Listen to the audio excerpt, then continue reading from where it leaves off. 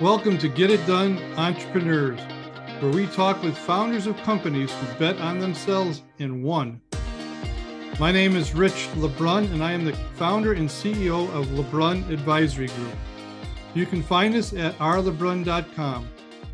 Our mission is to help our clients build wealth through business ownership. Stick around to the end of the show and we'll reveal how you can be our next guest. Our special guest today is Victoria Pelletier. She's Managing Director at Accenture and a founder of Unstoppable You. She is unstoppable and dynamic, born to lead and not to be led, overcoming adversity and trauma at an early age, built resilience, a trait that has remained with her throughout her life and has helped her excel as a corporate executive, mentor, and leader, for which she is often characterized as dynamic and unstoppable. Her motto is to do the right thing in creating value for others, focusing on the big picture and what matters most, and being accountable to stakeholders, including employees, shareholders, and our communities. It also means surrounding herself with diverse teams, skills, experience, and points of view to continually grow, adapt, and achieve desired outcomes while making and leaving a positive impact, whether it be as a leader, peer, community member, friend, partner, or mother. As someone who does not subscribe to the status quo, she was always ready for new challenges. She became one of the youngest chief operating officers at the age of 24, being unstoppable, was a president by 35 and a CEO by age 41. Victoria is recognized across America as a dynamic, captivating keynote speaker, published author, and dynamic executive. Her story of overcoming unspeakable odds to live a life of no excuses is both moving and incredibly inspiring. Victoria draws from her 20-plus years in corporate senior leadership at companies such as IBM and American Express to deliver engaging, inspiring keynotes to audiences across North America. Victoria has been the recipient of many awards, such as the top 30 most influential business leaders in tech, the Women's in Technology Award, Mentor of the Year Award, and the HSBC Diversity and Inclusion Award. Victoria is one of those rare, impactful speakers who you hear once and remember. She brings her authenticity, her passion, her smarts in a way that connects, resonates, and moves the audience. She lives with her family in Miami, Florida, I believe. And with that, Victoria, welcome to the show.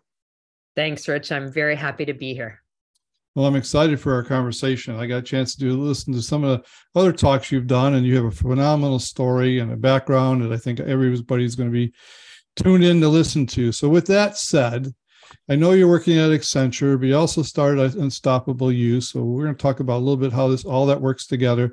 But most importantly, we'd love to hear your story. You know, what was the drive behind you? I know you're a driven woman, but let's talk about a little about your story and how you came to start your own company and where you are today. Absolutely. So happy to share this story. What I will tell you, Rich, is I really embraced sharing and being much more vulnerable, probably only about 10 years ago. And you think of Simon Sinek's Start With Why, long before he went viral with that video, I started to lean pretty deeply into sharing my why and understanding other people's, because I think it's the lived experience you need to understand in terms of how we show up, what motivates people, explaining the way that they personally show up in their lives. And so I'd be remiss if I didn't share mine to explain why I've been so driven, why I've been focused on success and been fortunate to have achieved some. So mine starts in my youth. I am born to a drug-addicted teenage mother who was exceptionally abusive to me. I went in and out of the child welfare system, and I am fortunate to be one that was adopted, however, rather than remaining in the system. No longer living with abuse, but I was adopted by a family who had lower socioeconomic means. And I remember my mom, and my mom being the woman that adopted and raised me, saying to me at some point, "Tori, you need to do better than us." And she meant by education, from a work or professional vocation standpoint. She was a secretary and my dad a janitor. And I'll tell you, Rich, she never needed to utter those words, because both the biology I was born into and circumstance and socioeconomic position I was raised in made me determined to be better than both. And so that's where a lot of the work ethic and the drive comes from. So I started working at age 11, and that's not because I had food insecurity and my parents didn't have clothes on my back, but they came from Kmart. And if I wanted to have what the rest of my friends in school had, I needed to work. And so it came from that. And what I'll tell you is I realized very quickly that work was a place in which I felt I had much more control of the circumstances around me by the education or skills that I learned, by how I showed up from a work ethic standpoint. And I quickly got promoted. By 14, I was the assistant manager of the shoe store that I worked at. I worked at a bank while I was in university with intent to be a lawyer, interestingly, but I got promoted quickly through the organization because I kept gaining more and more skills and performing well. So what I thought was going to be a year off before I went to law school ended up being never. I loved the work environment. I loved the dynamics created by serving multiple shareholders and constituents between customers or clients, employees, the leaders I served. And so that's how I achieved some of those corporate successes of COO at 24 as a brand new mother and president many years later to become CEO. And I've also built and bought businesses over the years as a result of always wanting to have a side hustle, always wanting to feel like not only my career, but my financial success and comfort level was determined by me. So all of that is part of what makes me incredibly resilient, or I choose to use the word unstoppable, to where I am today. Because what was the voice you were hearing that's other than unstoppable? Like you were going to be a victim of your circumstances? It very well could have been. I reflect back on I sign a lot of my social media posts with certainly unstoppable as one. The other is no excuses, which drives my children insane. But the reality is it's about having choice. And so I could have, like my biological mother, gone down a path of drug use, or maybe I would have been a very successful drug dealer. Who knows? I could have chosen that path, or I could have chosen to, work just to live. I do take great joy and passion in the work that I do. So I don't live to work, but I really enjoy what I'm doing. And so that was the choice that I made for myself. And I've been through 18 mergers and acquisitions in my corporate career, let alone those I supported clients with on their journeys. And those come with lots of challenge and adversity and some really difficult decisions. And so in each instance, I've made a choice to overcome the challenge or the adversity with my eyes set on, the goal or objective that I ultimately had for myself. That is the anchor going forward. And that's allowed me to be really unstoppable. So you always see possibility where others don't, potentially.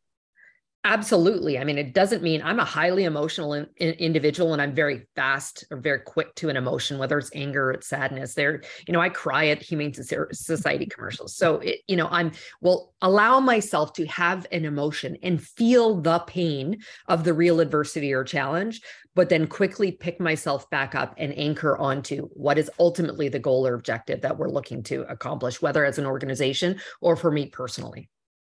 Yeah, I mean, I love Simon Sinek's, getting to know your why, but that's a lot of business jargon. And I think it's phenomenal, by the way. He's set the pace for the world, but there's also a human being behind that why, and they get up in the morning and they have other drives that get them to their passion of building a widget or providing a service. So you obviously had that. You had another reason to make a difference. And I think I can only imagine the people you lead are inspired, because obviously they can't raise their hand and go, I can't, right? That's probably not a conversation you welcome too much, right?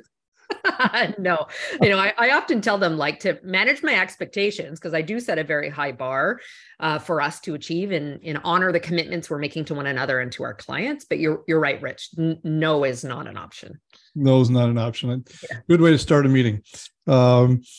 Okay, so let's look back. Okay, so let's look back over your life and talk about starting your business. You're going all the way back to age 11. Knowing what you know today, is there anything that you would look back and say I would do differently? Absolutely. So there's a few things that I wish that my 20-something-year-old self knew that my now mid-40-year-old self is quite well aware of. And some of those are around, I talked about maintaining skills and relevancy for the future. And so constantly be investing. And I think I did learn that at an early age, but my ability to, as a leader, to communicate that to others came a little bit later in life. The other is around personal brand. And so for a long time, I defined myself by the title in the organization that I worked for. But recognized at some point, particularly as I shifted into a B2B environment where, I've got lots of competitors and, you think about consulting or outsourcing services, why choose, me or my team versus another? It's about the individual and the brand that we hold, not only as an organization, but the people they're buying from. And I now know that very much so. And brand is more than the eminence, the subject matter expertise, or the industry for which you've got great expertise and experience in many years and potentially. It's about the whole person. Showing up and demonstrating the values that I am, purpose-led, high degree of integrity, who I am as a leader and how I engage my team. And from even a client standpoint, knowing that, I am their trusted partner, which is a phrase that's abused, quite frankly, but I am going to show up that way. I'm going to deliver radical candor. I've said to many clients, I don't think that when I told them something unfavorable, I don't think you hired me to tell you exactly what you want to hear. Right? I'm here to take you to a better place. So developing that strong personal brand, although I have an exceptionally strong one now, I wish I would have even started that much sooner. So that would have been another. And then from a networking standpoint, the extrovert that sits in front of you today wasn't always so. I was much more introverted, and put me into a conference and setting and networking and having to do small talk was not comfortable. But I recognized the criticality of not only the organic networking that occurs, it's a very, very small world and you never know who's connected to whom, but also the strategic intentionality of whom I chose to sought out, whether it was for a new role or opportunity or as a new client. Those are all things I wish I knew 20 years ago. Yeah. Well, you're successful. Obviously, you've overcome a lot. The unstoppable drive behind you has served you well. But can you think of any one or two key decisions also, if you're looking back, that was really the catalyst to your success? One of the first ones was actually making a decision after 6 years working in banking and being successful and building, I'll say, a strong brand, not in the way I just described it, but in terms of trust and confidence in my ability to deliver for my employer, to exit. I got recruited to go and be the chief operating officer for a large outsourcing organization. And that was a massive stretch role for me. Although I had many years leading contact center operations, which was ultimately what that organization was, and I had financial services experience, which were many of their clients, I didn't have HR, technology, sales, client management, all of the other functional areas that also reported to me. And so I took a bold risk. As a new mother, I think my first child was only 3 or 4 months old at that point. And so to take risk of leaving security, and we know there's no such thing truly as job security, but I felt relatively secure after many years in one organization, to be boldly going into a stretch role where I had to learn significantly and get comfortable with putting my hand up to say, I don't know what I don't know, and I'm going to have to leverage a lot of people who I believe do, or hire those individuals. So that for me was one of the most critical moments for me from a career perspective in taking that risk at a time and place where, again, I was mature, but still 24 years old, and leaning into, areas in which I didn't have expertise. But I will tell you, Rich, that environment taught me how to lead in business. Outsourcing organizations or companies outsource our mess for less to other companies to save money. So learning, margins are narrow, how to manage in that environment. It really taught me about how to lead in business, and also to create an environment where I could build high performance amongst teams where that wasn't generally the destination role. It was a stopgap for them. So that for me is most critical in my career. Well, it sounds like a pivotal time. Okay, we're going to take a little commercial break. And I want to talk about Unstoppable You, because that's the company you founded. Tell us a couple of things. One is, what caused you to start that? Okay, because I know you're still working in corporate America, but you have your Unstoppable You company. Tell us what that company is, who your customers are. Is there something you want to promote? I know you have a book written, I think it's called Unstoppable, if I remember correctly. But this is your time. So take it away. You have, Tell us what we need to know about your company and who could be a best serviced by your to have an advantage by your service. Thanks, Rich. I appreciate the opportunity. Unstoppable You was founded out of the fact that I have been a professional speaker for a decade and speaking publicly for probably 20 years now. And I realized the opportunity to, quite frankly, to monetize that, but also by doing something that I'm passionate about and that brings me great joy. So Unstoppable You is a platform to do keynote speeches or moderate events and be in front of large audiences, sharing a message of a variety of different topics. So one is certainly the inspirational, motivational story that I can share of overcoming adversity, but with the career and life lessons I've learned along the way. To your question around what did I wish I'd known previously, I share that on a public stage. The things that I also enjoy speaking about are around leadership and culture, diversity and inclusion. The people that hire me are typically business or conference leaders to come and motivate, inspire, and teach their audiences. And there's also a small handful of clients that I've been asked to work with, either to provide public speaking, coaching, or training to them, or in some cases, other executives that I'll work with directly. And so that comes out of, as I said, passion and also recognizing the ability to monetize what I had originally started doing for free because I enjoyed doing it 15, 20 years ago. So somebody attends or has you come and speak at their conference, okay, on a variety of subject matters. You know, every good speaker wishes for a certain outcome, right? When the guests leave, you hope they walk away with something. What do you want them to walk away with after they hear you? I want to have left them with a feeling of hope. And oftentimes my unstoppable keynote, which is a little bit what I've shared with you today around adversity and some of these lessons, I want to have my goal is to ultimately to have the legacy I want to have is an positive impact on all those that I touch or serve, whether that be in community or in business. And I want to leave them with that. I want them to feel highly motivated and inspired, but I also want to leave them with actionable insight or lessons that they can choose to take away for themselves to grow personally or professionally. Okay, perfect. Which is a perfect segue into the second part of the conversation, because even though we're at the end of the year, we're going to be celebrating holidays. Here it comes soon. It's been a long 2022. And I've been in business long enough to see incrementally all these different headwinds, but never at a time in my life seen them all in one year. So you're working at Accenture, which obviously consults major corporations around the world. You're also speaking out there to different corporations and trying to get them motivated and led and encouraged. So let's talk about that. Do you see this time, and again, 2023, certain people have projections, it's going to be still a tough year yet to come. Was this a time to retreat, a time to grow, time to invest, to hunker down? You run away from labor problems, you run into labor problems. I mean, I can only imagine you run into the burning building.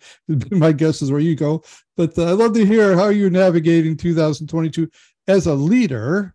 Okay. And maybe also your consulting company, other executive leaders. But then there's the second part. You mentioned like the personal part. You have to get up in the morning. You have to get yourself ready on Monday morning to leave the charge. What do you do personally? Do you have certain disciplines? Do you have mentors? Do you read certain things to also get you focused to lead the charge? So I'll tackle the first question, Rich, from a leadership perspective and in business. I think and many of the conversation I'm having with large corporate clients is about this as a time to be incredibly reflective and to reset going forward, and for some to potentially pivot. And that's on a few different fronts. So there is a massive digital transformation journey. I think regardless of whether you are a stated technology company or not, we are all working for technology companies. There's an expectation to digitally transform, whether it's the products or services that we're offering to our customers. We all now expect this Amazon-like consumer-grade experience post-COVID. So we're seeing a compression around the time to digitally transform, or the use of technology to support our employees, or our customers. So we're seeing massive amounts. So this opportunity to reflect on how we're going to do that going forward with what is this looming recession. So that would be one. Two is connected to that, though, is how do we fund that? So there's a massive cost transformation play right now. Companies who might not have looked to outsource to reduce cost in the past or automate are now being forced to do that because they're either being impacted directly by, a stall from a recessionary standpoint in terms of revenue and buying patterns, or they're trying to fund the digital transformation. And then the third piece would be around the talent transformation, the future of work. I hate the phrase because the reality is future is here.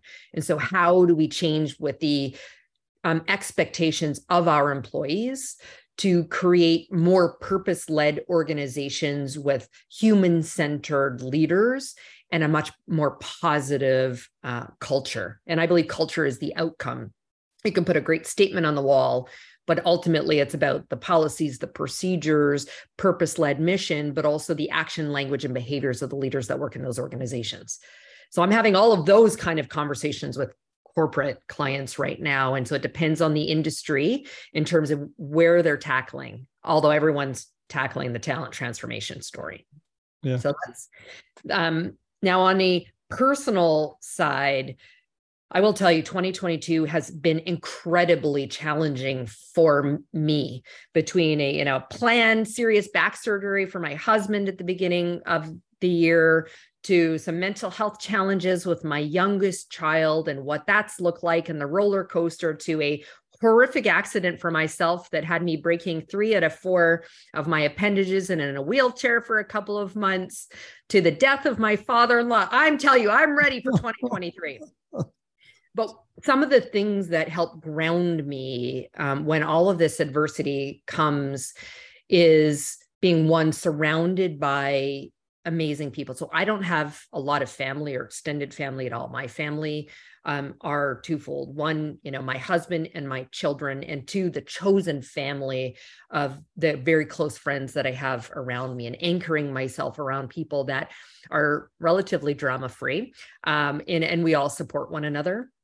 And then other things. So for me, I work out 6 days a week, and that gym time for me is me time, where, I put on my AirPods and I start with, the daily podcast, catch up on kind of the latest news happenings, and then switch to either podcasts like this, audiobooks, or just amazing music.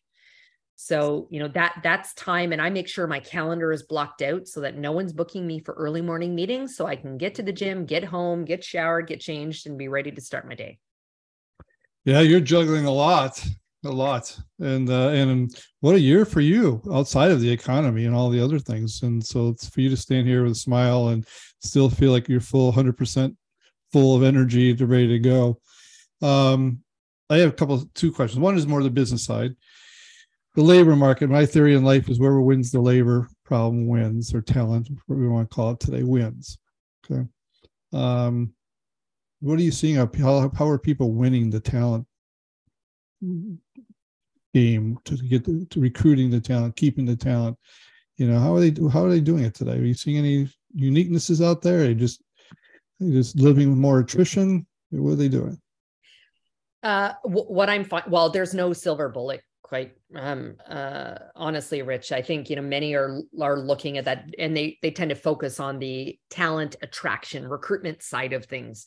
But what they don't realize is they're losing people out the back door as quickly as they might be able to bring them in the front.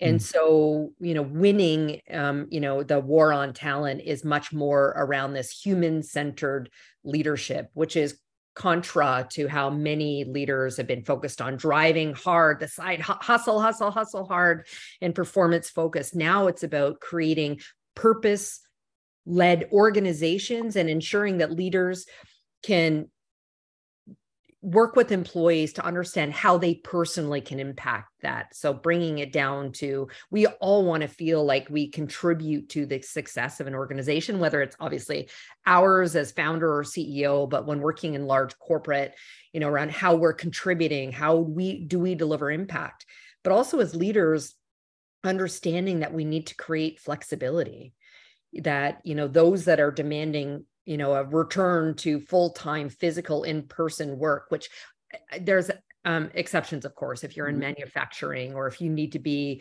in retail physically. But I'm talking about the jobs where there's an opportunity to create flexibility in hybrid work environments and more flexibility in terms of how and when the work gets done. I've had a saying for many, many years: there are no schedules, there's just deliverables.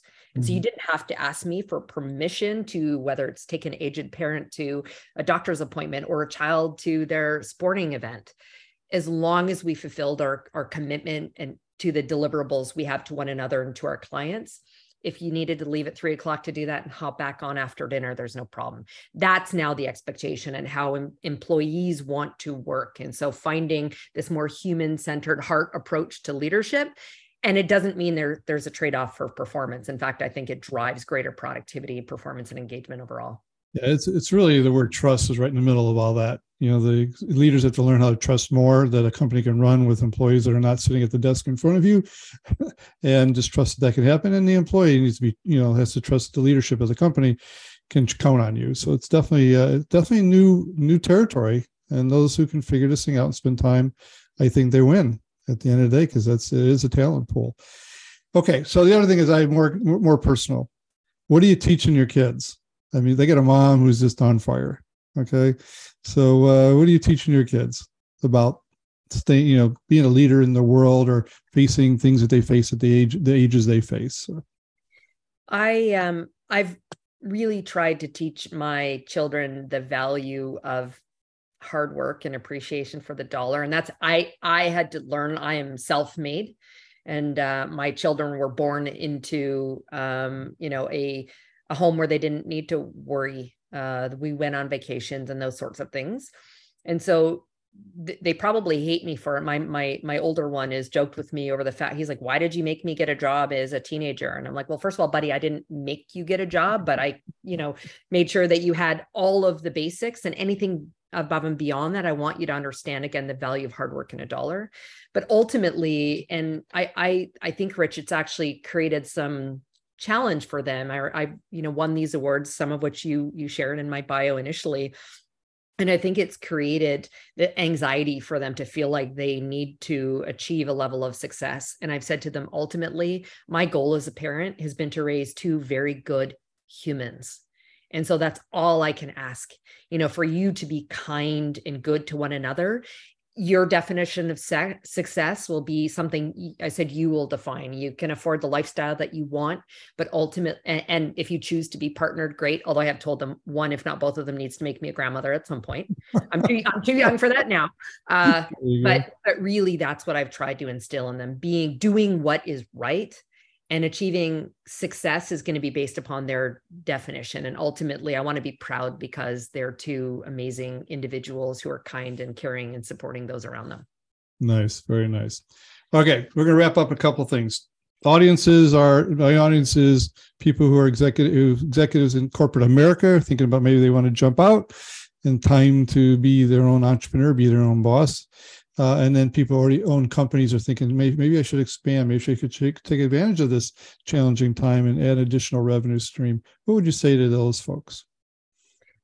Well, I think there's a great opportunity. Find, a market. Don't leverage, however, what you have learned within corporate America in terms of how do you grow, from big to bigger with an environment. It's a very different mindset. And so you're not competing, you're finding a new market rather than competing against them. But also, I would say, do work that not only has a market, but ideally that you're passionate about, that brings you great joy, because there's a significant amount of effort that goes into that. So figure out how to balance that. There's this, the Japanese concept ikigai around, the skills and experience that you have versus what you can get paid to do versus what you enjoy doing, and how to marry all of that together. Yeah, very good. Victoria, how can our listeners get in touch with you should they want to retain your services and do business with you? What's the best way for them to do that? I have a website, which is victoria-pelletier.com, and you can find information about my keynote talks. My book is there. All of the writing that I do regularly and media appearances are there. So best way to find me, victoria-pelletier.com. Very good. Well, Victoria, thank you for taking time out of your busy day. Very inspiring talk. I mean, I'd love to go to one of your conferences where we had spent a lot more time than we have here. But thanks for giving us the highlights. I wish you a very wonderful Christmas and for you and your family. Again, thank you on behalf of my listeners for taking time to be on the show. Thanks, Rich. Happy to be here. Rich LeBrun here. Thank you so much for listening to our podcast, Get It Done, Entrepreneurs. If you are a successful business owner who would like to be on this program, please visit us at rlebrun.com/podcast and fill out the form and we will reach out to you. If you got something out of this interview, would you share this episode on social media? Just do a quick screenshot with your phone and text it to a friend or post it on the socials. If you know someone that would be a great guest, tag them on social media to let them know about the show and include the hashtag GetItDoneEntrepreneurs. I love seeing your posts and guest suggestions. We are regularly putting out new episodes and content. To make sure you don't miss any episodes, go ahead and subscribe. Your thumbs up, ratings, and reviews go a long way to help promote the show and mean a lot to me and my team. Want to know more? Go to our website, rlebrun.com, or follow me on LinkedIn, Facebook, and Instagram. Thanks for listening. We will see you next time.